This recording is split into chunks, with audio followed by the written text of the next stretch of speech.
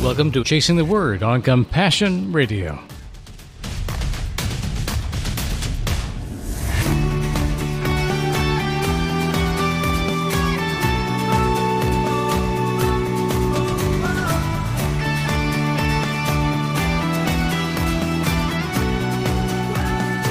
Good morning and welcome to Chasing the Word. We're so glad you've joined us today. This is our last chance to be sharing the book of John with you, which is always a bittersweet thing for us to become the end of a series, but it feels like such a relief in some ways. We've been at this book for a year or more. I think more. Yeah, man, it's been an adventure. Mm-hmm. A lot of stuff has happened in this world in the time we've been spending in John, and we seem to find new ways to apply the message of John and the experience he had with Jesus in the mix of all that stuff, the real life they lived. We're finding that to be just as applicable now. Well, Scripture tells us that the Word of God is active and living, and it is a constant churning over of our hearts and our minds as we read through Scripture. The Holy Spirit uses those things to prick our hearts and minds about what's happening in the world around us. In the first episode, it was in the beginning. Mm-hmm. There was the Word. And the Word was with God, and the Word is God. And that's the person we've been studying all along. And now we come to the very end of John. It is still the Word. It is still the person, Jesus, that matters most, matters for everything. Right. And so here at the end of John's story, it's the last that we know he had a personal experience in the presence of Jesus. So we go back to John's story. Let's jump right into it so we have as much time left at the end of the program to talk about our takeaways. Last week we left off at verse 14 after seeing Jesus appear on the shore when our group of the disciples have decided to go fishing. Now they've had breakfast and their stomachs are full. They're sitting around, probably stunned that Jesus is there again. Yeah. Starting in verse 15. When they had eaten breakfast, Jesus asked Simon Peter, "Simon, son of John, do you love me more than these?" "Yes, Lord," he said to him. "You know that I love you." "Feed my lambs," Jesus told him. A second time he asked him, "Simon, son of John, do you love me?" "Yes, Lord," he said to him. "You know that I love you." "Shepherd my sheep," he told him. He asked him a third time, "Simon, son of John, do you love me?" Well, Peter was grieved that he had asked him the third time, "Do you love me?" He said, "Lord, you know everything. You know that I love you." "Feed my sheep," Jesus said. "I assure you, when you were young, you would tie your belt and walk wherever you wanted. But when you grow old, you will stretch out your hands and someone else will tie you and carry you where you don't want to go." He said this to signify by what kind of death he would glorify God. After saying this, Jesus told him, "Follow me." So Peter turned around and saw the disciple Jesus loved following them. That disciple was the one who had leaned back against Jesus at the supper and asked, "Lord, who is the one that's going to betray you?" So when Peter saw him, he said to Jesus, "Lord, what about him?" "If I want him to remain until I come," Jesus answered, "what is that to you? As for you, follow me." So this report spread to the brothers that this disciple would not die. Yet Jesus did not tell him that he would not die, but "If I want him to remain until I come, what is that to you?" This is the disciple who testifies to these things and who wrote them down. We know that his testimony is true. And there are also many other things that Jesus did, which, if they were written one by one, I suppose not even the world itself could contain the books that would be written. And so many books have been written, will continue to be written, and they're being written on our hearts. So this whole experience, you and I have walked through the book of John with our listeners. We are writing our own book on this. We're writing our experience. We're broadcasting it. A chapter at a time, we bring it to you. It's a chapter of our lives, too. So you've seen us living with this book, living with these stories, with these people, and, of course, with Jesus himself, trying to bring him to you as personally as we can, because we really believe he's real. Mm-hmm. We believe the love he has and the power he has, the authority he has today, as much as he's ever had when he was walking this earth or when he created it. Mm-hmm. I believe this. And I believe that the testimony is true. Now, I'm often wondering about pronouns, and when we get to the end of this story, it seems like the way the Bible is translated there that John is saying about himself that his testimony is true. Yeah, I think that's what he's saying. I personally believe he's making the pivot of saying, I'm giving you a true account because we know that his testimony is true, the big him, and that Jesus himself is the authority of this story, not me. That's my opinion about what he's trying to communicate there. But there's been a lot of disagreement over centuries about who is talking about who there and what John is trying to say about himself or not say about himself. Fair enough. We're not really here to debate the smallest details or the opinions of other people, just to express what we're not dancing on the heads of pins thinking here. about, what we think about what we're reading. As we read it, the whole point of this exercise has been that God brings new thoughts to mind in the company of the saints, and you and I being one of those little modules of that, our family. God reveals himself about himself through his body. We're the body. So that's why we encourage all of our listeners to be doing it with us along the way, too. Maybe you haven't had a chance to be part of that yourself, folks, but if you want to, go back and check out all the podcasts for this series. We'd love to have you actually do it with someone you love, a friend of yours. Maybe do coffee with somebody. We've got the study guides for every single chapter available to you on the podcasts that have to do with John. So the Chasing the Word series, just look them up. Download a PDF copy, print it out for yourselves. Enjoy the Word together. And we have this special edition that we've come up with for this book called The Dynamic Gospel. And it's our way of bringing to modern language this narrative in the person and the personality of John. And we'd love to give that to you as our gift for your support of Compassion Radio. And it's available in each of those downloadable PDFs for free as well. So to wrap up this conversation, the last story we're hearing about is John following along and eavesdropping on a conversation that Jesus is having with Peter. I'm glad he did, because then we can hear how Jesus lovingly and a little forcefully maybe even getting Peter to think about what's happened and to restore him to fellowship. The message and the reason he's doing that we'll get to in a second, but I first want to just tap into the environment. It seems like all along the way that when they can't overhear what Jesus is saying, they always send John off to go listen in on things.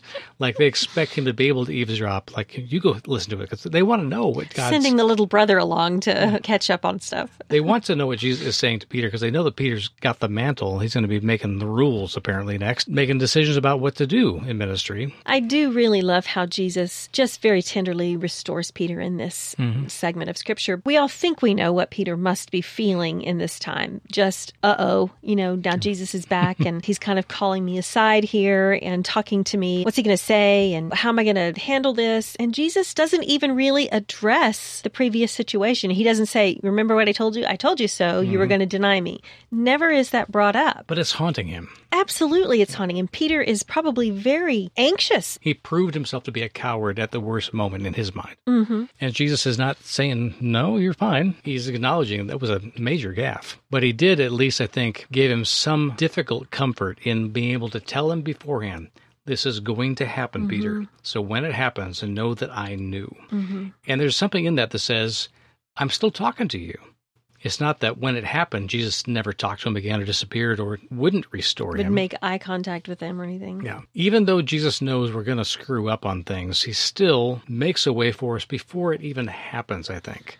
And I think it's one of the spiritual principles that we need to be hanging our hats on every day, which is, God knows. We don't understand how he understands and knows everything before it happens and lets it happen anyway. We don't get all those details about what it's like to be eternal.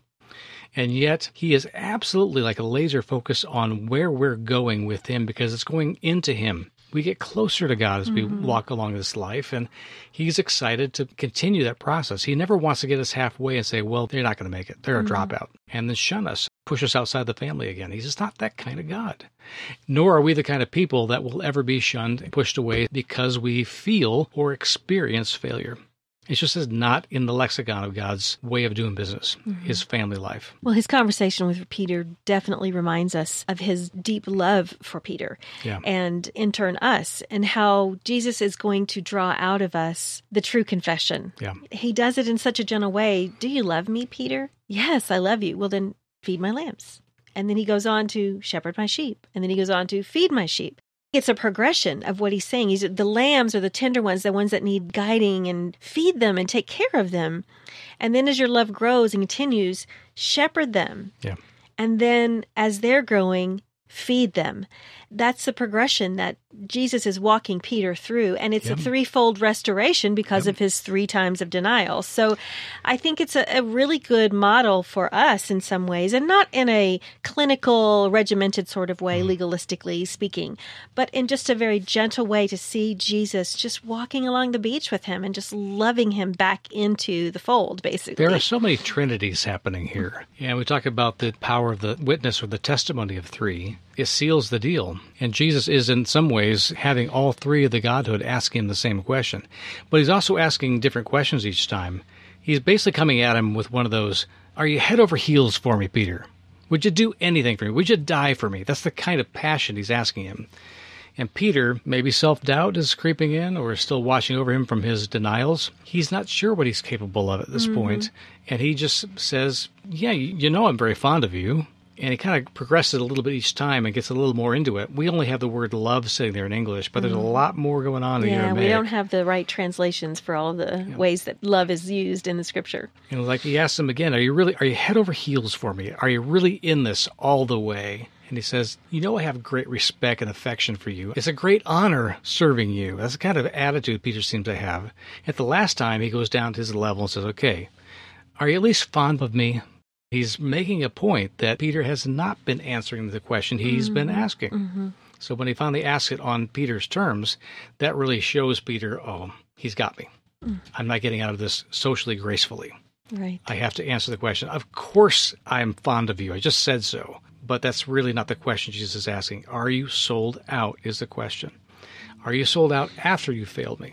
Are you sold out because you love me, period? Jesus has not changed his perspective or his attitude or his intentions for Peter. And Peter now really knows it. Yeah.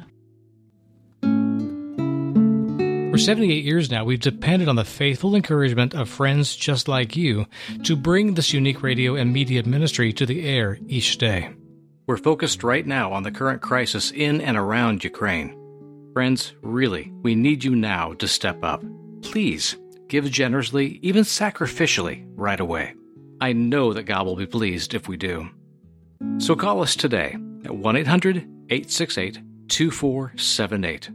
Mail us at P.O. Box 2770, Orange, California, 92859. Text the word compassion to 53445. Or give online at CompassionRadio.com. Bless you, friends, for your brave and activist faith. And make sure to ask for your own copy of The Dynamic Gospel when you contact us today.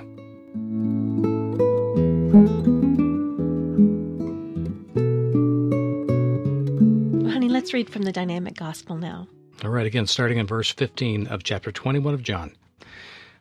So they all enjoyed a leisurely meal together. While they chatted, Jesus threw out a probing question. It was aimed at Peter. He said, Simon, son of Jonas, do you love me passionately, more than all these combined? Even for Jesus, it seemed an odd question, more intimate than Peter was used to, but he plowed ahead enthusiastically. You bet I do. You're the boss. I think you'd know me well enough by now. We're the best of friends. Take care of my little lambs, Peter. They need you. Later, Jesus repeated the same question. Simon, son of Jonas, do you love me with an all-consuming passion? Of course I do, Lord, Peter replied. I've always been fond of you personally. I'm proud to work for you. Really? My flock desperately needs a tender, understanding shepherd, willing to sacrifice anything for them. As they were cleaning up the meal, Jesus cornered Peter again in front of everybody. Simon, son of Jonas, are you at least my good friend? Peter was beginning to feel embarrassed. Did he really have to ask it 3 times? Lord, you know everything already. Of course I hold you in the highest regard. I'll do anything you want. Jesus quietly replied, It's the flock, Peter. They'll starve on their own. Lead them to the food they need. Jesus took Peter aside for a little walk along the beach. Peter, listen very carefully. When you were just starting out, you could barely tie your own shoes. But you were young and thought you had the world by the tail. You could do whatever you wanted. You could go wherever you pleased. Now you've grown up. When you're old, there will come a time when you'll be dragged to a place you'd rather not go. When you're stretched out, you'll have to pass the mantle for good. Jesus said this to indicate how Peter would eventually die. He'd do it in the service of God and to his glory. You say you'll follow me anywhere, Peter, and so you shall. Follow well. Peter was distraught but attentive. He turned to notice that best friend following at a not-too-discreet distance, the same one who had been right on the inside during all the traumatic events in Jerusalem, the one who had flushed out the traitor, the one who could tackle Jesus at any time with a hug and not be scolded for it. As the best friend pulled up to them, Peter asked, So, what about him? What's his lot in life? Jesus said, If I want him to live peacefully until the day I return, what's that to you? Your job is to follow me, not worry about him. Others in the fellowship have taken that quote too literally over the years, thinking that the one in question would never die. Yet Jesus never said that. He was simply making a point that it was no business of Peter to ask such things. And so, we come to the close of this account. The disciple known as best friend is the one who writes these words. It's my official testament, and what I have seen with my own eyes I have committed to these pages. Amazing as it may read, I have only recorded the unvarnished truth.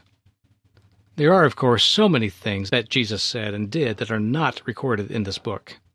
There was never a thing he did that was not important, and all the books in the world couldn't contain them all or give a final account of how amazing the story really is.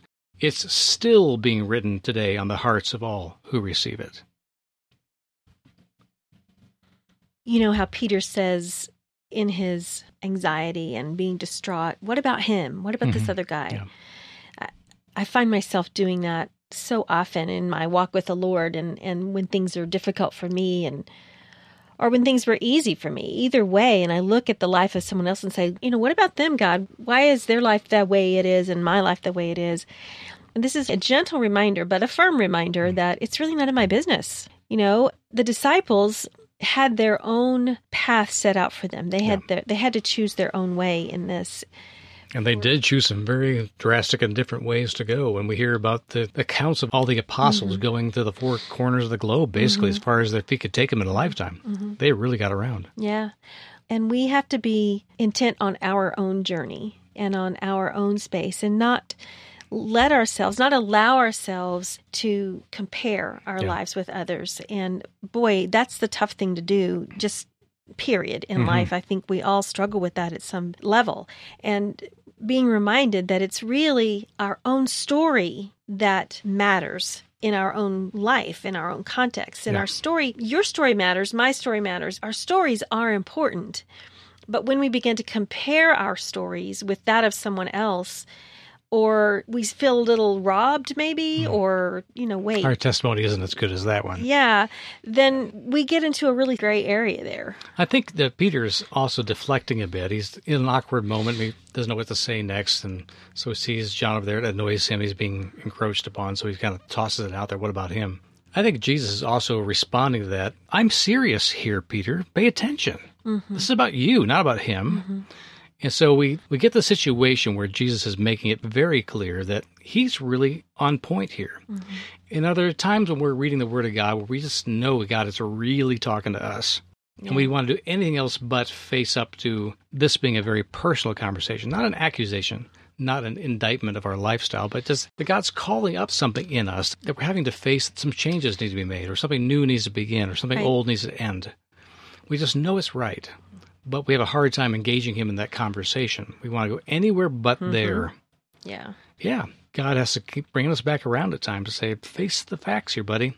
This is what the real issue is, and we're going to get through this together. Well, there's times when we have knowingly disappointed God, like Peter. Peter denied him. He very much disappointed him. Yeah, when did it cross over from sin to transgression? Yeah. When did it happen? Right. And there's times that we know in our own lives that we've done that.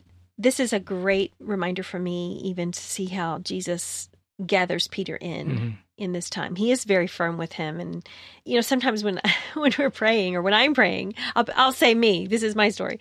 When I'm praying, I kind of want to avoid, the stuff that I'm being reminded of by the Holy Spirit. I want to, okay, but God, Bram was really, sticky over there. He was kind of rude, or he was, he bothered me or upset me. Or I'm really bothered by that person in the car that cut me off or whatever, that kind of thing.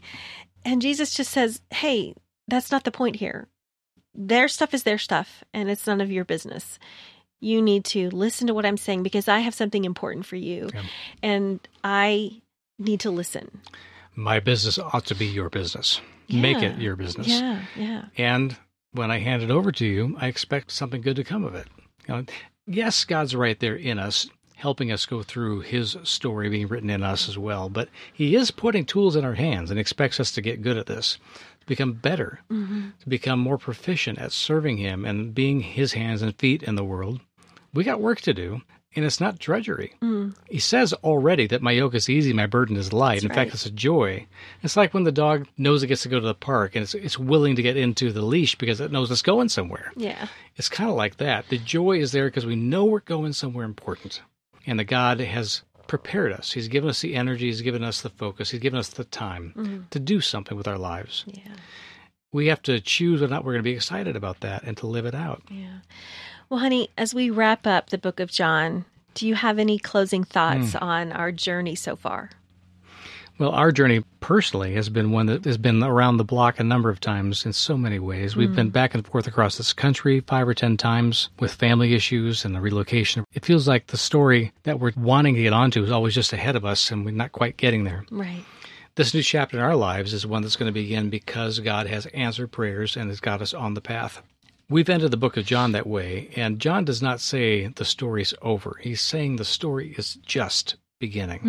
And if we read the story of John and all the other apostles, especially these Gospels, and we read them like they're a closed book, like there's nothing beyond them, then we've sealed God in a box, and we've left him in a closet.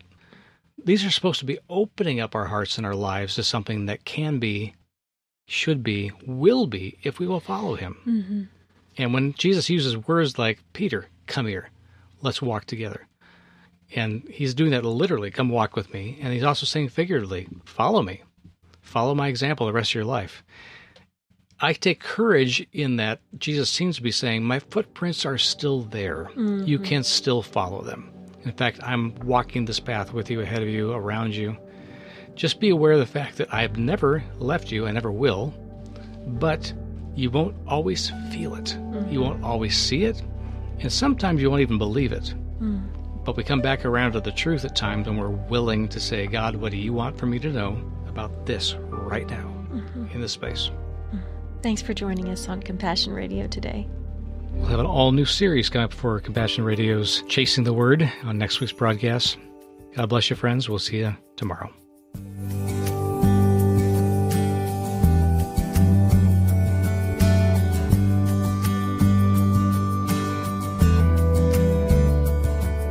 What kind of love is this that climbs the hill, that bears the cross, that takes the nails?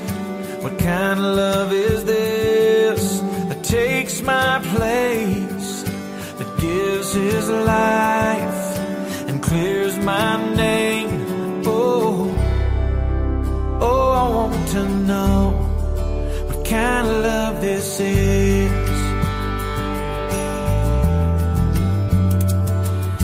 What kind of love is this that gives his son, that bears the sin of everyone?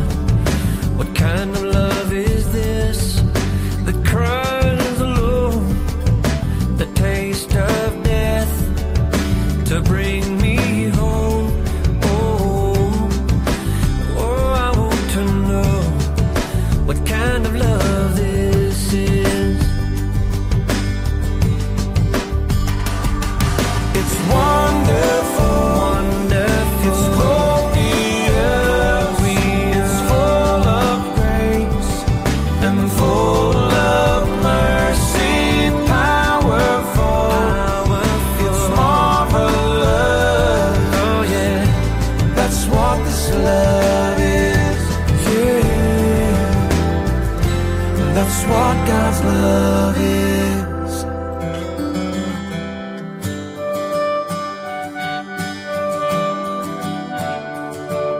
What kind of love is this that fills my soul, that lifts me up and makes me whole? What kind of love is this that gives me hope, that dries my tears and brings me joy? Oh, I want to know what kind of love this is.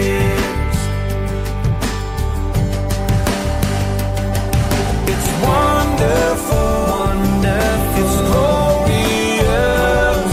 It's full of grace and full of mercy, powerful. It's marvelous.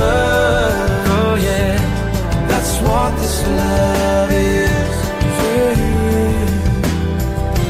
that's what God's love is. Jesus, Jesus.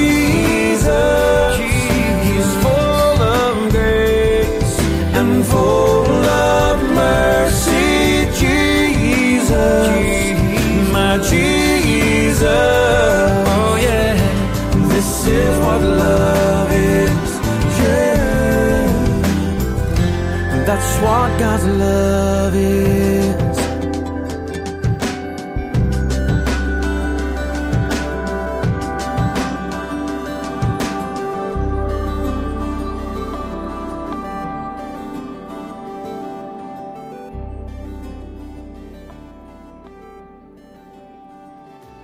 Thanks for joining us today. Send your special gift for the church in Ukraine today. Call 1-800-868-2478. Text the word compassion to 53445 or give online at compassionradio.com. God bless, and we'll see you tomorrow.